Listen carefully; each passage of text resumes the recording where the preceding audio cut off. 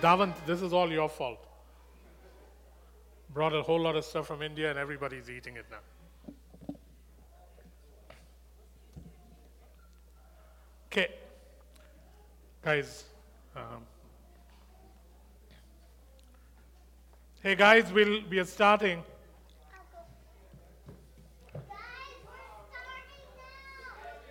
Hey guys, we are starting, eh?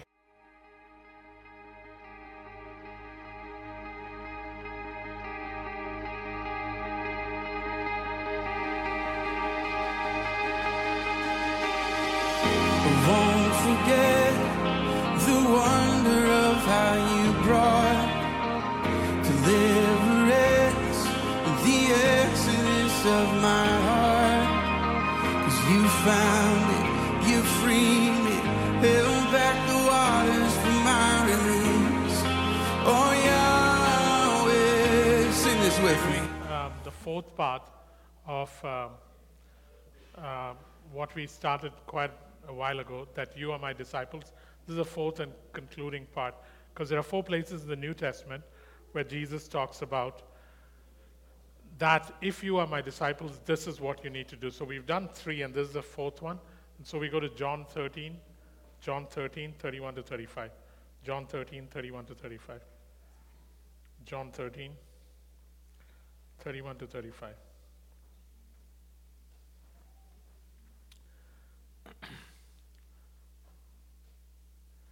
This is shortly after Judas leaves, when they had sat together at supper. John 13 starts with Jesus saying that he loved his disciples like crazy, and he loved them to the end. And then he begins to wash their feet. And he says, do this just as I have done this for you. Make sure that you serve people. Then he sits down and starts eating. And at one point, John leans back on him, and John asks him, who is it that's going to betray you? The others are just talking about amongst themselves, but John, being one who was really close to Jesus and perhaps a young kid, maybe 15 or 16, leans back on Jesus, and he asks Jesus one-on-one, who is it that is going to betray you? And Jesus says, the one who I will give this piece of bread that I'm going to dip and give it to him, he'll be the one who betrays him. Only John hears it, eh? The rest of them are still discussing stuff. Because when you read the narrative, you say that disciples thinking that perhaps Judas was going because we needed money for the Passover feast and so on. Only John hears that Judas is the one who's going to betray. And you can imagine what John is feeling, eh? This is supposed to be a supper where Passover is being celebrated, and Jesus has just told him that the man who I gave this piece of bread to is now going to betray me. And then Judas gets up and he walks out. And that's the background for the story. And then it goes on to say in John 13:30, as soon as Judas had taken the bread, he went out and it was night. Verse 31, when he was gone, Jesus said, now the Son of Man is glorified, and God is glorified in him. If God is glorified in him, God will glorify the Son in himself and will glorify him at once.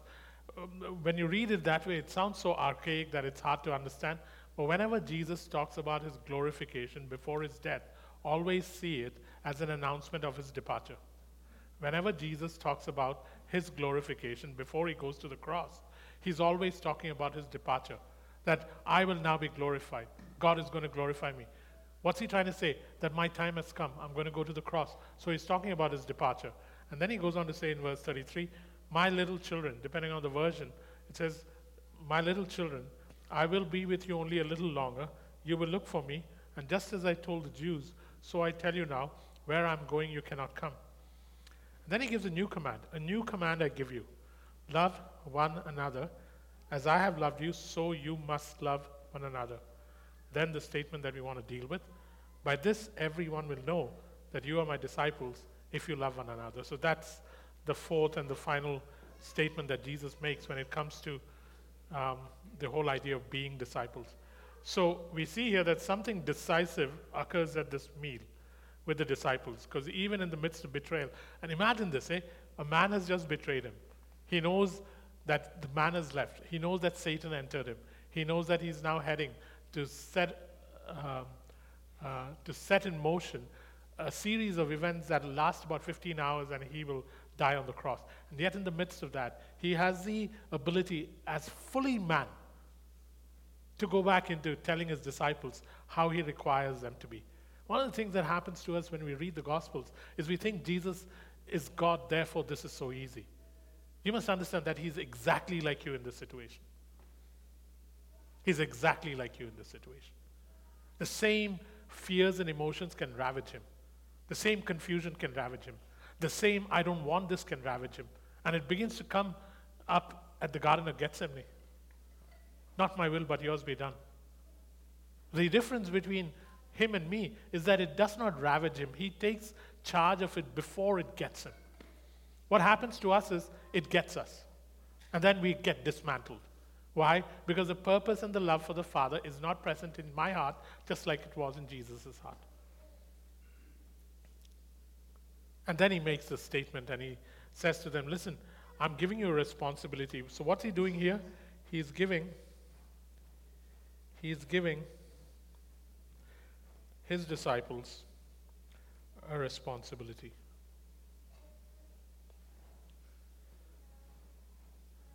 And this is like the last will and testament. It's like when someone gathers together their friends and their children just before they're dying. And those words matter.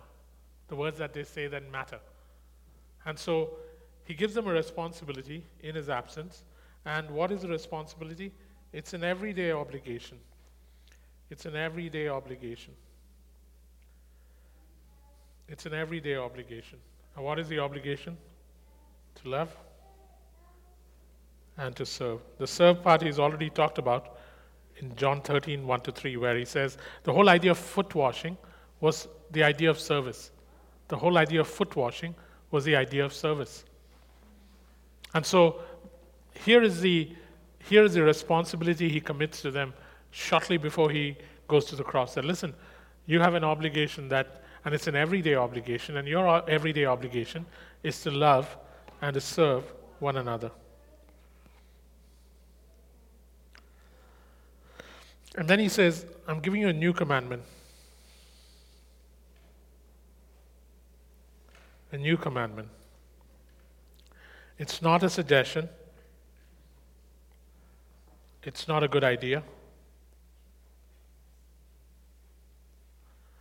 It's not an option. He very clearly says it's a commandment. This is the King of the universe, the creator of all things, your creator, today your Lord and Savior. And he's not giving you a suggestion. He's not giving me an option. He's not giving me an idea. He's saying it's a new commandment. And so John in particular focuses on this thing more than anybody else. Paul talks about, Luke talks about the new covenant, but John talks about this thing. 1 John, 2 John, 3 John, the Gospel of John, all focuses on this new commandment. That's what just gets John. And I've said this before, but John was probably a young kid when he joined Jesus, which is why Jesus probably had an affinity for him and allowed him to be close to him, took care of him, protected him, because all the others were older. John was probably young, which is also seen in the fact that when things go wrong, he calls his mother in to fight. Like only someone young would say, I'll bring my mother to the fight. And then the mother comes and says, can John sit on the right side and the brother on the left side? And we also see that John lived the longest. He was on the island of Patmos and he was about 90 or so. All the other apostles had died. He was still alive. So there are reasons why it is okay to suppose that John was someone who had an intimate relationship with Jesus, partly because he was the youngest and Jesus was protective towards him.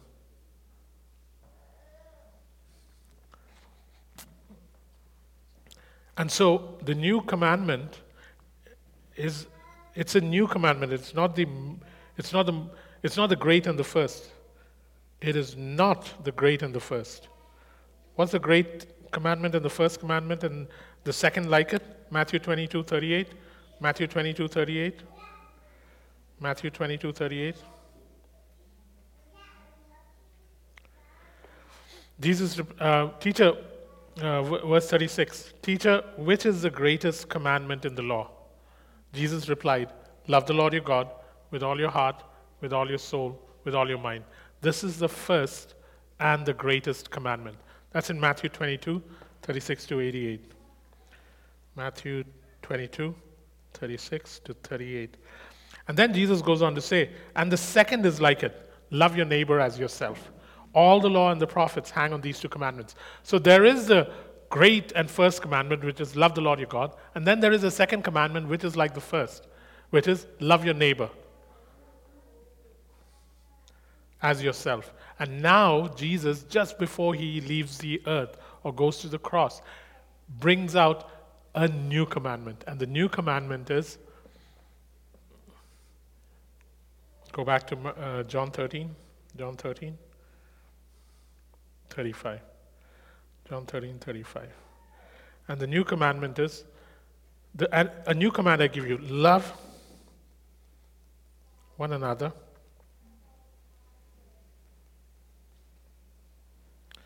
as I have loved you. So love one another. This is now a new commandment.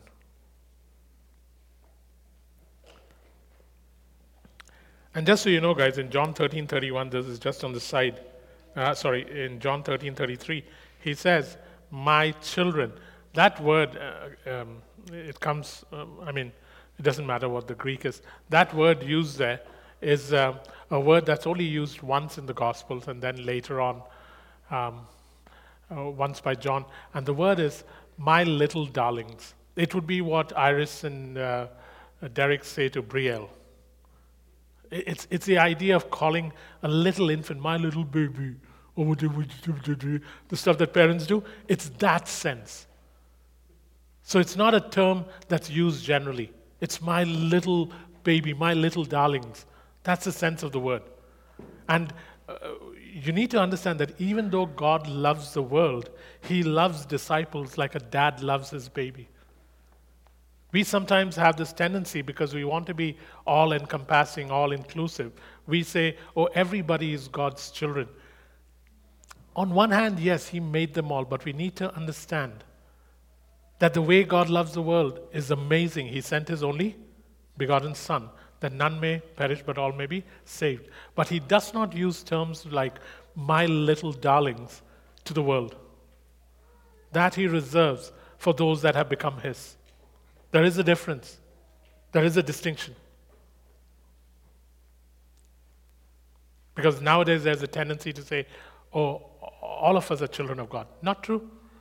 To them that receive him, he gave them the right to be children. Very clear, John chapter 1. Just keep that in the back of your mind, because the place you hold is special.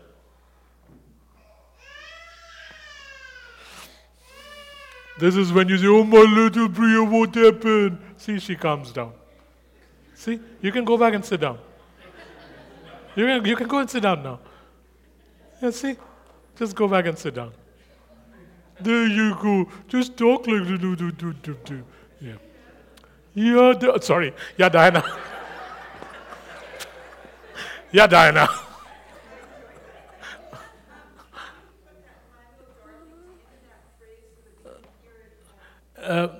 Remember when Jesus at one time says, do not be afraid, little flock. It is the pleasure of the Father to give you the kingdom. The little flock, that is the sense here. That my little children, the word actually is teknion, which means infant. My little babies, my little infants. That's the sense of it. But I still want to hear the statement with that word in that phrase in it. Boy, when you get to heaven, Jesus will have... John 13:33. My darling, my little darlings, I will be with you only a little longer. I feel like I'm corrupting the word, but it's a sense. It's a sense that you need to carry. It's like holding a child dear, like you would do with Brielle.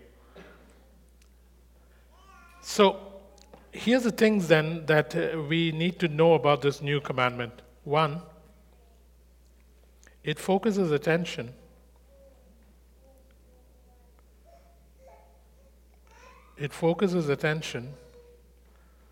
not on the neighbor,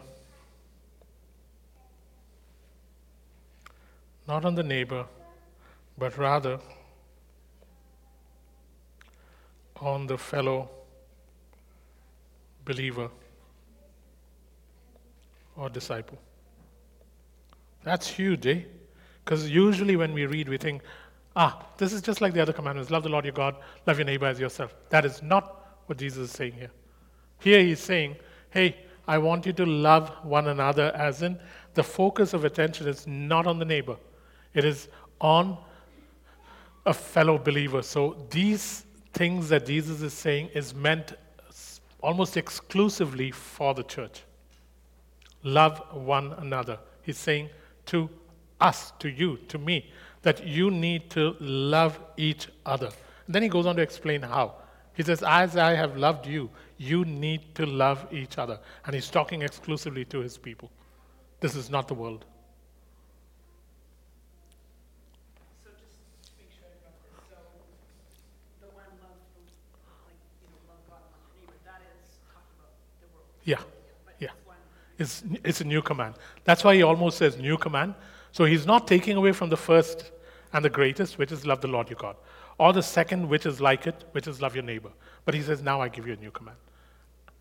And because he's going to leave the earth and he's leaving a people behind, this is important. We don't realize how important it is till you begin to look at it. The second thing about this is he bases the command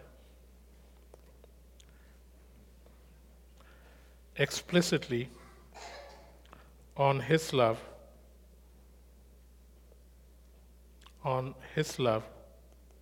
for his disciples.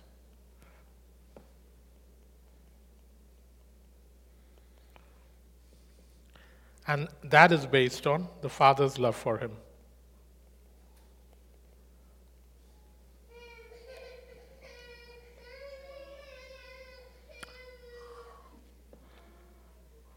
Remy, you want to try it?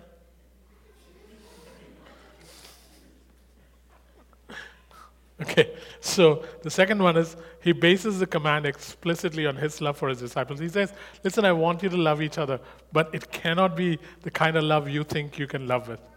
It has to be the same love with which I love you, Jacob, that you must love someone else in this body right now. And that is based on how God loves him. How the Father loves him is how he loves me, and that is how I need to love you now.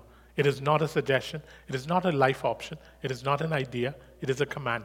And it is a new command.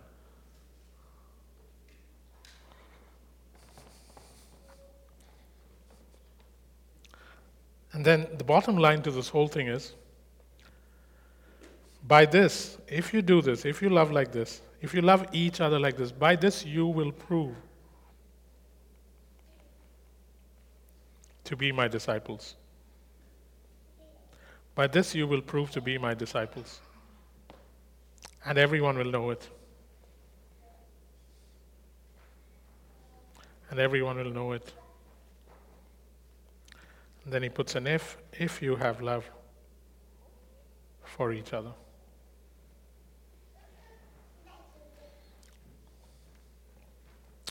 By this,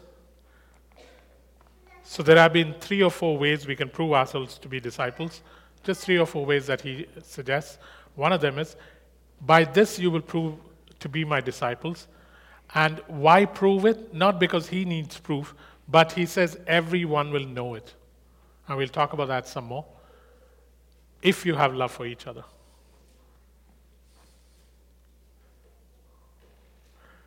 Isn't this in the eyes of the world sometimes one of the most difficult problems? Forget the world, forget the church judging the world. The church unable to love like Christ loves. But this is his command. Go to John 17, Jesus' prayer. John 17. Get thee behind me.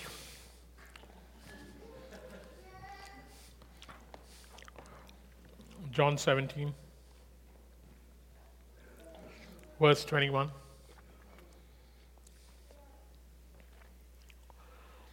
Starting at verse 20. My prayer is not for them all. My prayer is not for them alone. I pray for those who will believe in me through their message, that all of them may be one, Father, just as you are in me and I am in you. May they also be in us, so that the world may believe that you have sent me. I have given them the glory that you gave me, that they may be one as we are one. I in them, you in me, so that they may be brought to complete unity. Then the world will know that you sent me and have loved them, even as you have loved me. Again, some of these sentences are so complicated, but here's what Jesus is trying to say. The love of God is only realized fully on earth in our love for one another.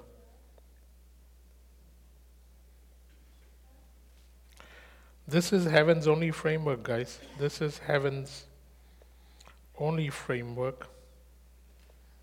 This is heaven's only framework for making visible His love for us, through us,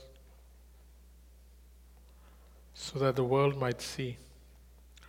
So that the world might see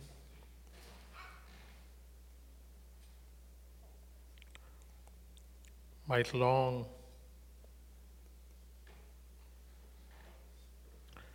for this relationship.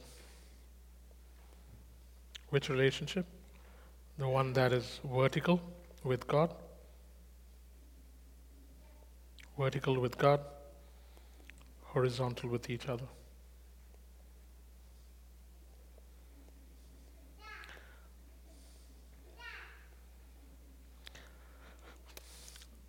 We don't believe this, so I hope we'll slowly get to believe this. The love of God is realized. The love of God is only realized fully on earth if, this is according to Jesus, if our love for one another, in our love for one another. And this is heaven's only framework for making visible His love to the world. It's the only framework He uses. So what's an example? Let's assume I come from a home where my dad was abusive. Let's assume I come from a marriage which was abusive. And now I neither trust anyone who is parental, nor do I trust any person who shows even the slightest interest in getting married because of the abuse that I have suffered. But then you invite me into your home. You invite me into your home and you seem to live your lives openly. I get to see what a marriage is like that is not abusive. I get to see a marriage that is kind, that honors, that respects, that lifts up. I get to see how you treat your son or your daughter. Initially, I suspected. I think to myself, nah, this is too good to be true. Time goes by. I continue seeing this. I continue seeing how you love your children. I continue to see how you love your wife. As I see your marriage and your parenting, something in me begins to change. I begin to literally lose those images of how my dad used to beat me up. Or how, if you were a woman, a man abused you in the marriage, how you cannot trust. All of it begins to go. And once again, over a period of time, your belief in both marriage and in parenting starts getting restored. Otherwise, you don't believe in either of those institutions. You don't believe in marriage because you know how disastrous it is, and you don't believe in this idea of parenting because it is your dad or your mom or someone in your life that abused you. And slowly it's being restored. You go from being a pauper to a prince in the very area that you were completely poverty-stricken. And that is what Jesus is saying. Listen, my love can only fully be realized on earth in your love for one another. We don't believe this. We think, surely God can teach people without us. But He has decided, just like He's decided that clouds will give rain and not leaves. Leaves don't sprinkle water. Clouds sprinkle water. He's decided that. There's nothing you can do about it. In the same way, this is heaven's only framework for making visible His love.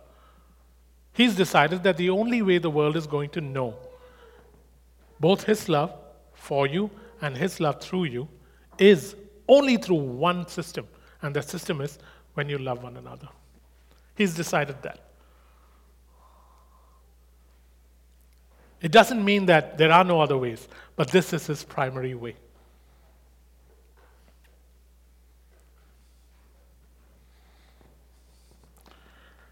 And as people begin to see it, they begin to want the vertical relationship you have with Him, and they want to belong to the horizontal relationship you have with each other.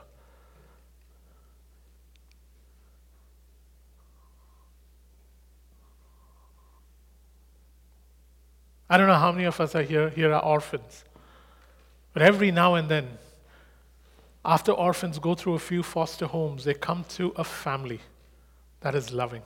And it whips them around into, not into a vortex that goes downward, but a spiral that goes upward. What happens? They begin to experience something they've never experienced.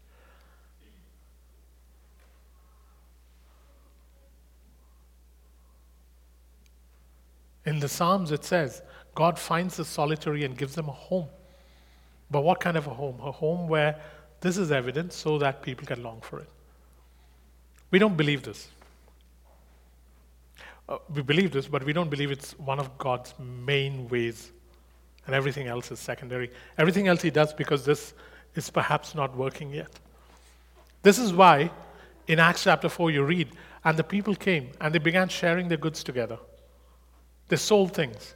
And it says there were two reactions to that. People were either in awe of it and kept a healthy distance because they were afraid, or they completely gave themselves to it. It's one or the other. Because this is irresistible, partly because the love that begins to come out is not love that you simulate, it is love that now is grafted into you. It's not a simulation, it's not an imitation. But we'll get there a little later.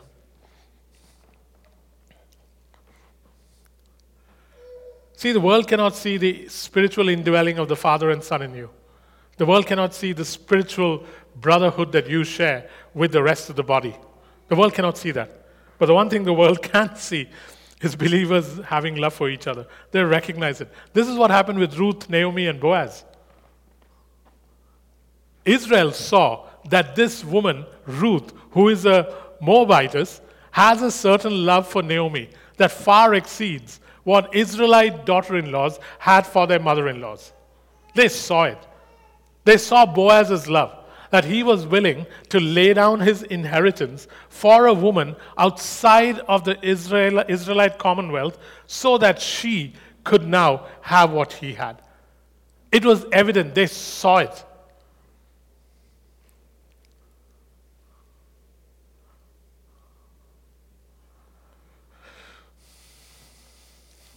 Sometimes when I teach, I think to myself, why does it take you 30 years to get to a truth?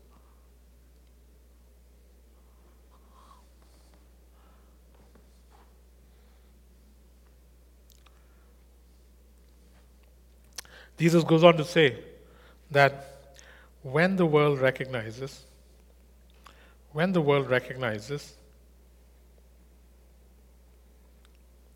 how you love one another, they might or they will believe. He actually thinks so. How does this work? What's the mechanics?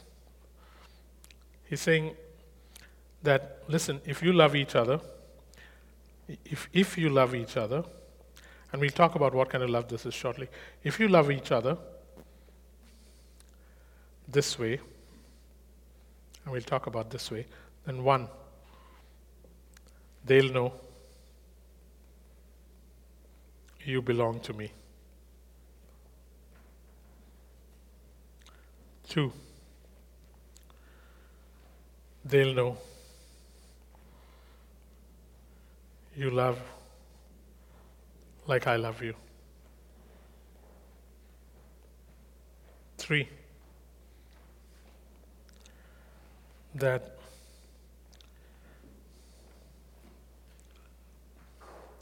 Jesus loves as the Father loves him.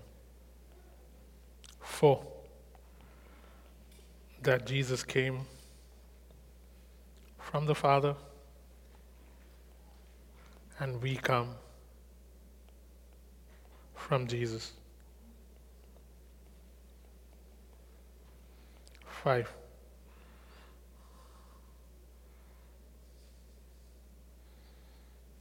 that they will turn to this Jesus like you did.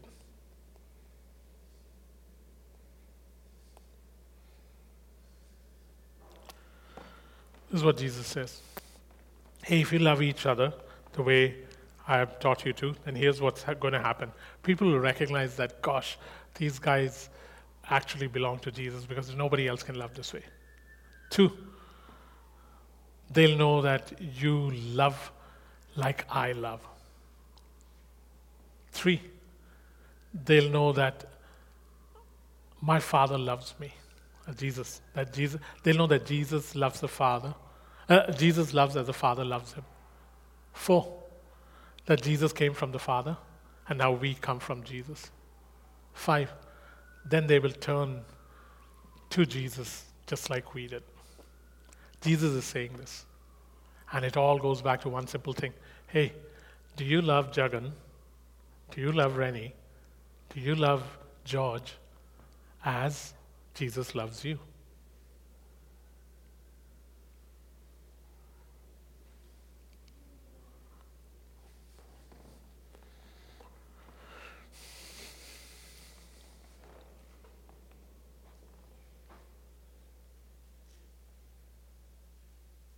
This is the heart and the soul of the disciples' mission. Obey my commands, and you will remain in my love. Love each other like I have loved you. 2 simple things, guys. The heart of the mission is love each other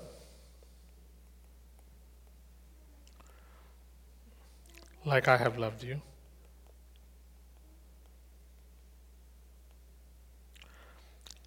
Obey my commands and remain in my love.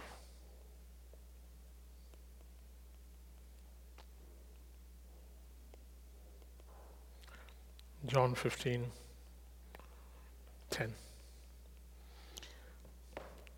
This is the world's only hope. Again, these are such categorical statements Jesus is making. This is the only way the world will know. That's what he's saying. This is the world's only hope. This is the only way the world will know. But these are categorical statements that we don't think are commands. We think, at least I think, they are really good suggestions that one must aspire towards. I do not love you the way Jesus loves me.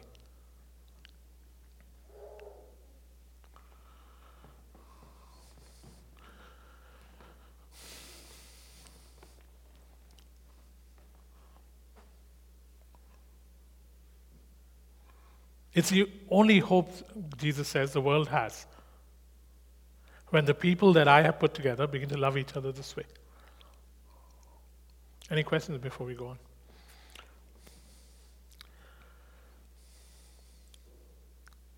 Brandon, where are you? Okay, I'll need those slides up shortly.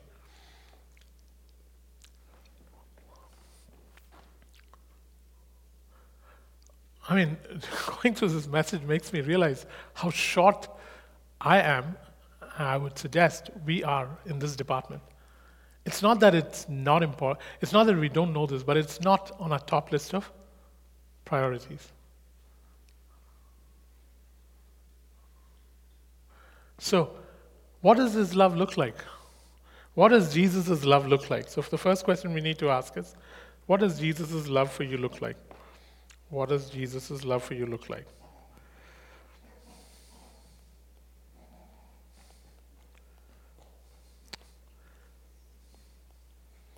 I mean, if you go to Ephesians 3:18 in the Message, Ephesians 3:18 in the Message.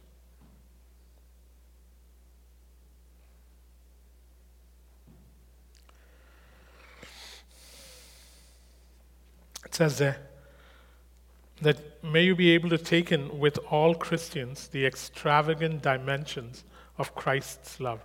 Reach out and experience the breadth, test its length, plumb the depths, rise to its heights. So, Brandon, can you put up the first one? No, the other one. Yeah. This was something I read and I took it down. It talks about God's love. It's talking about the breadth, the height, the dimensions. It says His love, and I love the way it's worded, it covers you in the dark seasons. Some of you are going through it right now. Protects you through the night. Regardless of the kind of day or night you've had, knowingly or unknowingly, it greets you in the morning and smiles on you through the day. It is captured at dusk and expressed at dawn. It is hope to the discouraged and peace to the lost.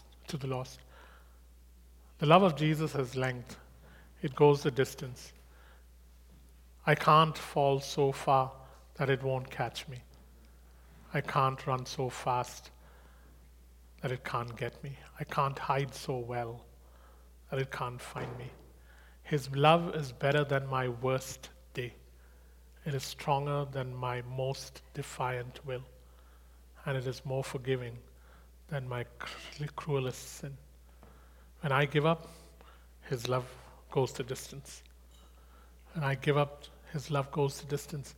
The intent is, can you plumb the depths and the length and the breadth and the height of His love? And sometimes the only way we can do it is by meditating on His love. Sometimes the experience of love is the result of meditating on His love. We want the experience without the meditation, and that is basically our culture, instant gratification. You want to know the love of God, you'll have to dwell on the love of God. It's the same in a relationship. You want your spouse's love, you have to dwell with her.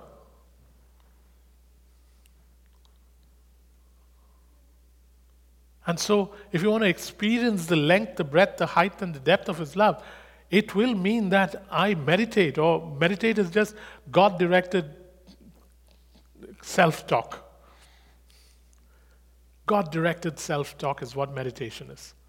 Where you begin to relish. I just found out this thing called some yogurt, some thick Greek yogurt. What's it called? Oikos? No.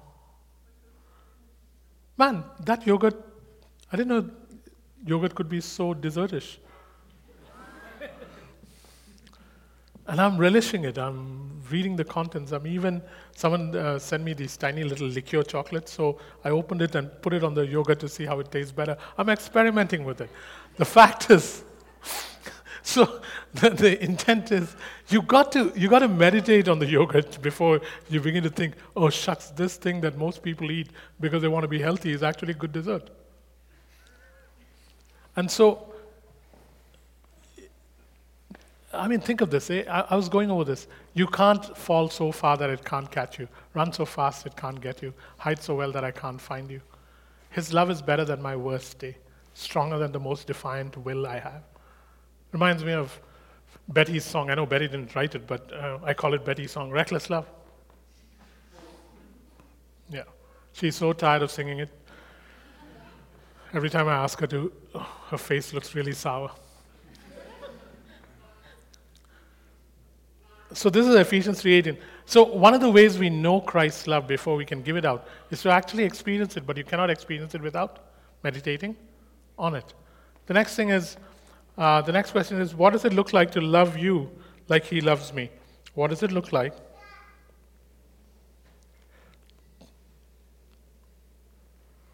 to love you as he loves me. This was something I wrote ages ago and might apply. Brandon?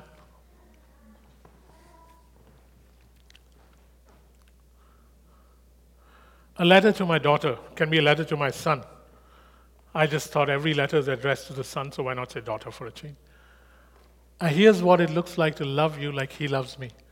I will not give up on you as a person, and it does not matter that you are walking close or far from me. And each one has a scriptural notation. Regardless of how you respond, I will confer worth on you, not just with my words, but with my actions.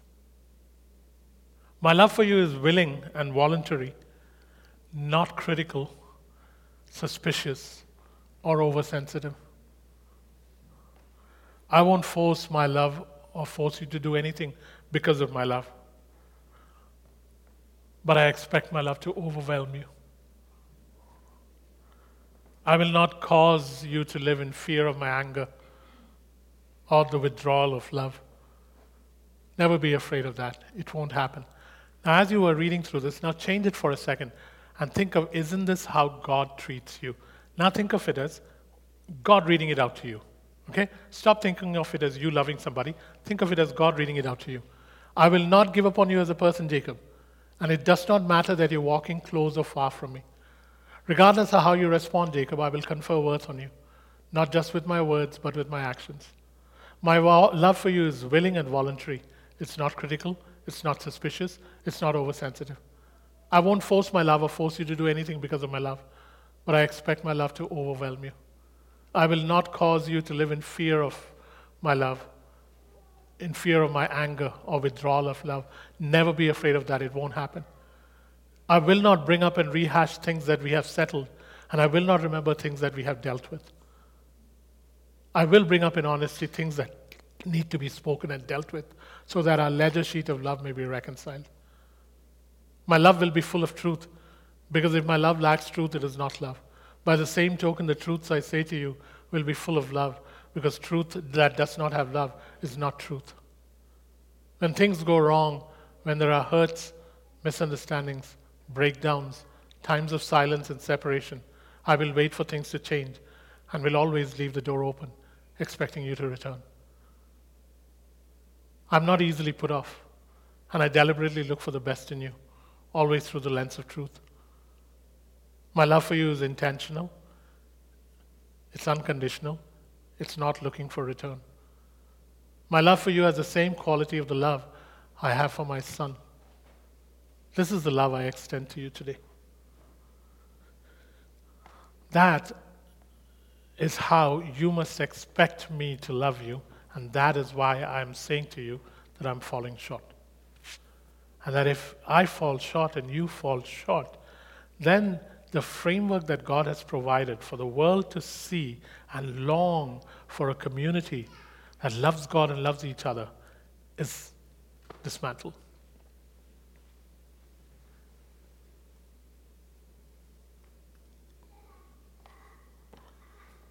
Any questions?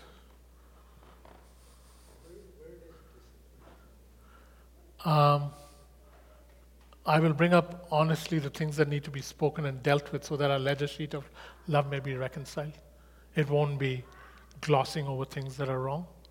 And my love will be full of truth, because if my love lacks truth, it is not love.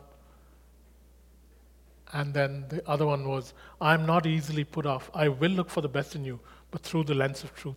So the glossing over suddenly ends.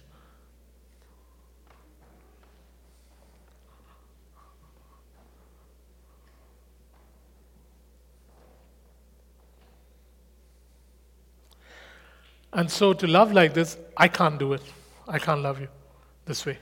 Because if I do, then it's just an imitation, it's not a manifestation of his love. So the only way I can love you like this, if I understand that we love as he loved, because we love with his love. We love as he loves, because we love with his love.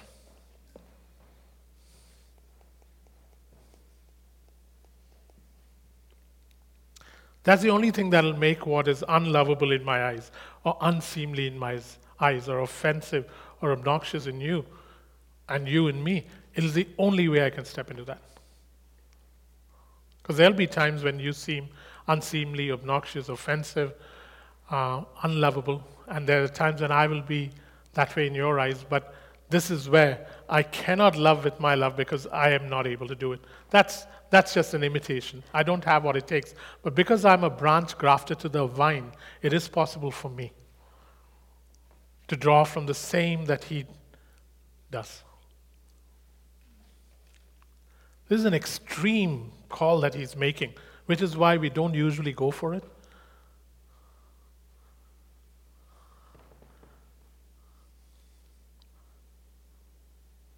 But he says that this is the way to prove you're my disciples.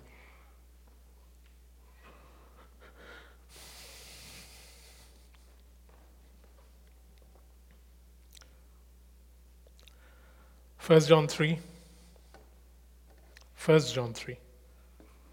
the Message, 1 John 3, 11 to 22.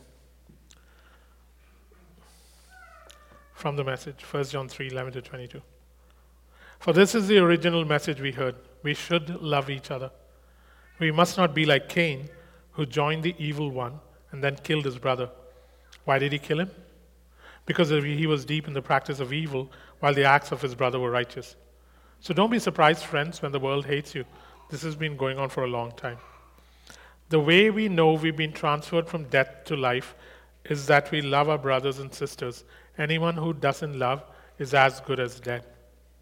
Anyone who hates a brother or sister is a murderer, and you know very well that eternal life and murder don't go together. This is how we've come to understand and experience love. Christ sacrificed his life for us. This is why we ought to live sacrificially for our fellow believers, meaning me for you and you for me, not just be out for ourselves. If you see some brother or sister in need and have the means to do something about it, but turn a cold shoulder and do nothing, what happens to God's love? It disappears, and you made it disappear. My dear children, let's not just talk about love, let's practice real love. This is the only way we'll know we are living truly, living in God's reality. It is also the way to shut down debilitating self-criticism, even when there is something to it. For God is greater than our worried hearts and knows more about us than we do ourselves. And friends, once that's taken care of, we are no longer accusing or condemning ourselves. We are bold and free before God. We are able to stretch our hands out and receive what we ask for because we are doing what he said, doing what pleases him. Sometimes when it is difficult to love, look for grace. When it is difficult to love, look for grace. As in, oh God, give me the ability, give me something from you that will help me. Look for grace to love. Often, though, you have to step in by faith to receive grace. When you choose to love,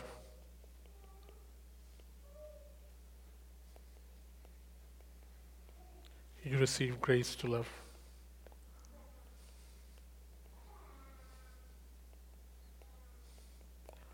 What may seem unlovable.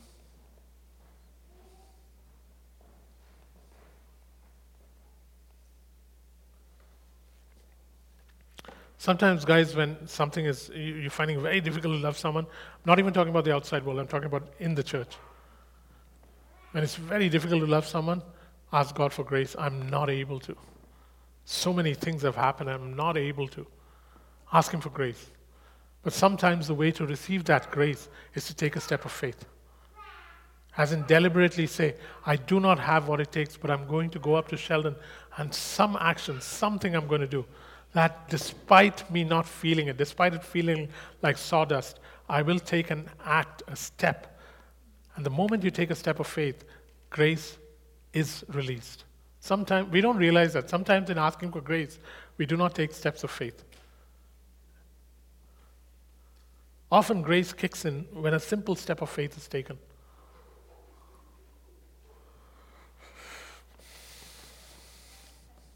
Yep. How do you do this for like more than one person? Yeah. Start with one. Start with whoever is in front of you and then let it grow. How do you do this with more than one person? So you start with the one in front of you, or start with the one you have to deal with, and then take it from there. Either start with the one in front of you, or start with the one that things need to be worked out with. And it'll take time. Love is a relationship. Relationships take time. Sorry, Joan, do you need a... The last line, grace to love what may seem unlovable. Yeah.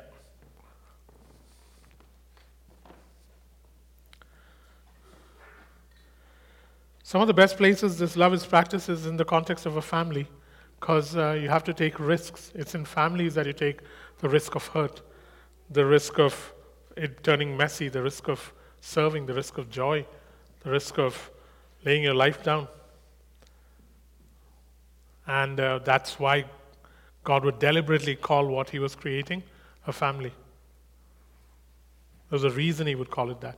But he is saying that if you don't do this, if you don't love the way I have just told you to love, the world will not see. You'll have to explain to them, Christ dwells in me, I dwell in Christ, we are brothers, we are sisters, all that stuff that, you find it hard to understand Jesus. How hard is it going to be for people to understand you? It's going to be really difficult.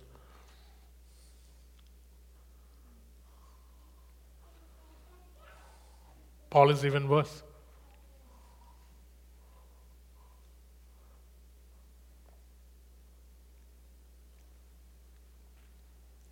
Any questions?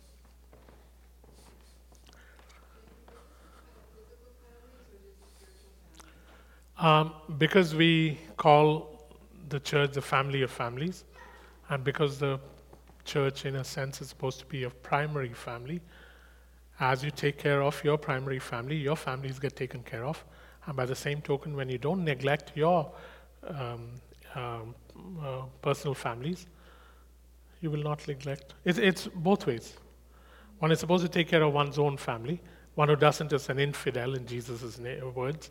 So you are supposed to take care of your family, but not at the expense of the family of God, which is now your primary family.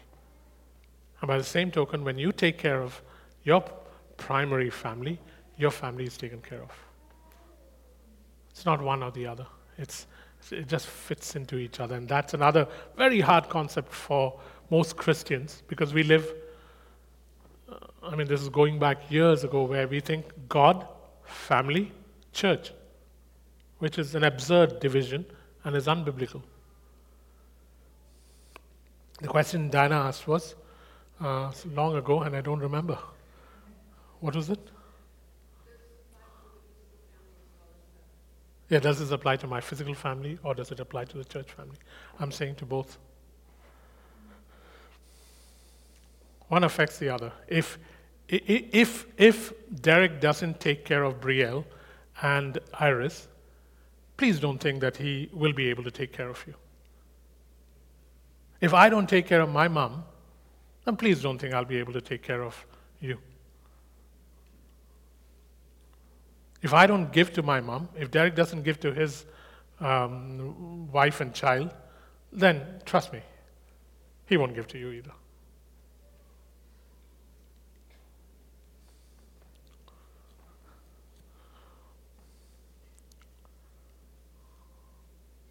Cool. It's odd, this topic really sobers you up instead of making you very loving, but that's good. Any questions? Anything you want to ask before we end? Go ahead, Chami. To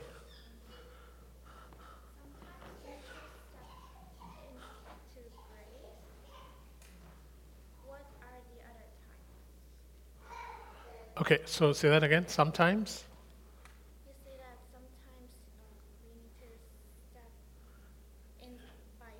Faith. What would be the other type? Okay. So Chermi's question is, it says here that you have to step in by faith. Sometimes you have to step in by faith.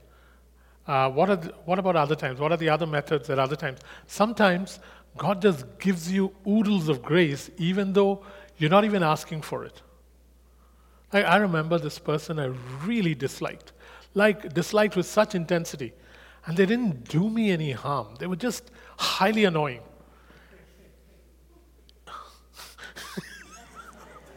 That is a very knowing. Highly annoying. And so every time I'd see them, I'd feel irate. And I'd see them often, so it was not a good thing. And so I remember sitting at the dikes in Richmond, near Steveston, and pleading with God, saying, Father, help me. Every time I see this person, they haven't done me any harm, but their ways are so annoying that it just wrecks me inside. I just get so agitated. Please help me. And a person came and said to me when I mentioned this to them, is that, Jacob, can you trust the work of the Spirit to do something inside you?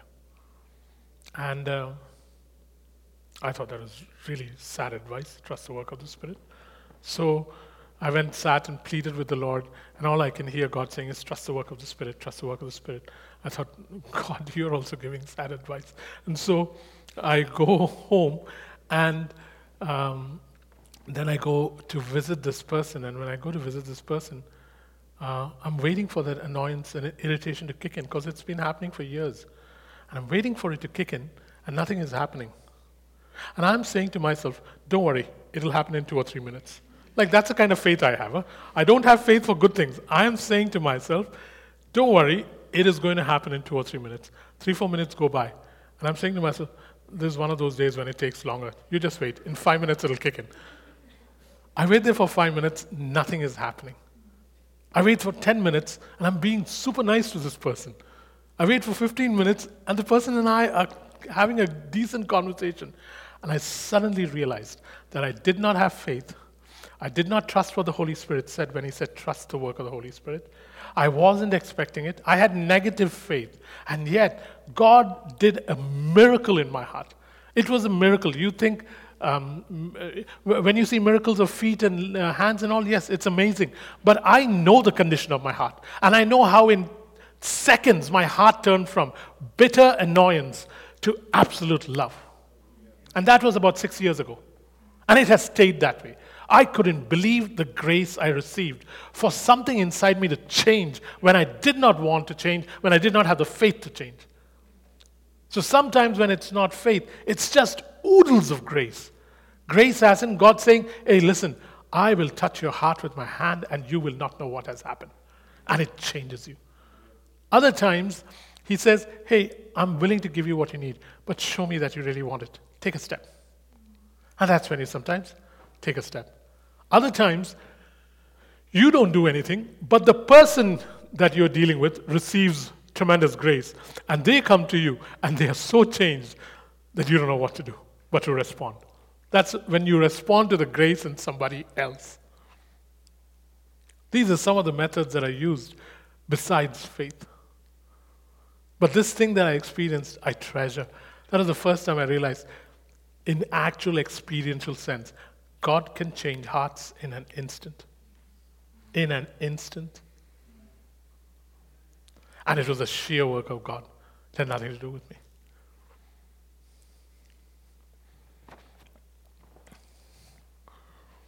So, this is the standard of love that we are being asked to now not aspire to, but to walk, run, stand in.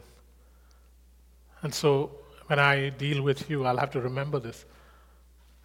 When I deal with you on your best day or your worst day, I'll have to remember this. Because this is the only framework that Jesus Christ has for His love to be fully visible here on earth. That Jacob, if you love the way I have loved you, if you love Joe or Josh or Nick, then it'll become evident to the world that I am in you, you love like me, and they will begin to desire this. They'll desire the vertical relationship, they'll desire the horizontal relationship. You don't have to figure out how this will work. You just have to obey. Just have to obey. Let's break bread.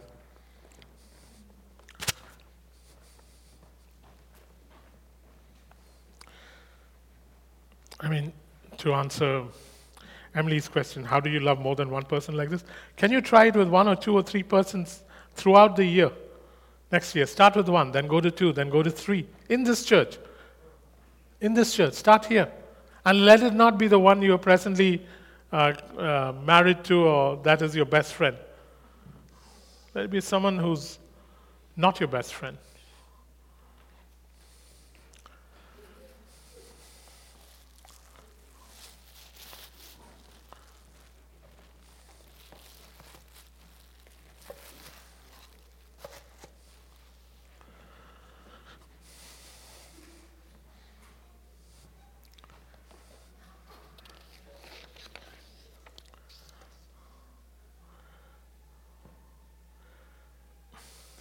Guys, we are a community created by shed blood.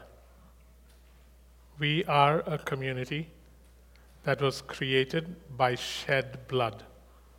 Not by affinity, not by ethnicity, not by a common belief, not by some great mystery that we found. We are a community created by shed blood. That's how this community has been created. And so, this loaf of bread is supposed to represent our many fragmented lives put together. That's what the loaf of bread is supposed to represent. The Bible says that in 1 Corinthians 11, that in this loaf of bread, you understand how your fragmented lives have been put together. And so, today when we have communion, come and tear from this one loaf. And as you tear from this one loaf, remember that his body was torn so that we may be one loaf. So we deliberately come and tear from this loaf. And as we tear from this loaf, know that his body was torn so that we from different backgrounds, different tribes have been put together to love one another just as he has loved me. Second, as you tear, also know that it is one thing we will not do to the body.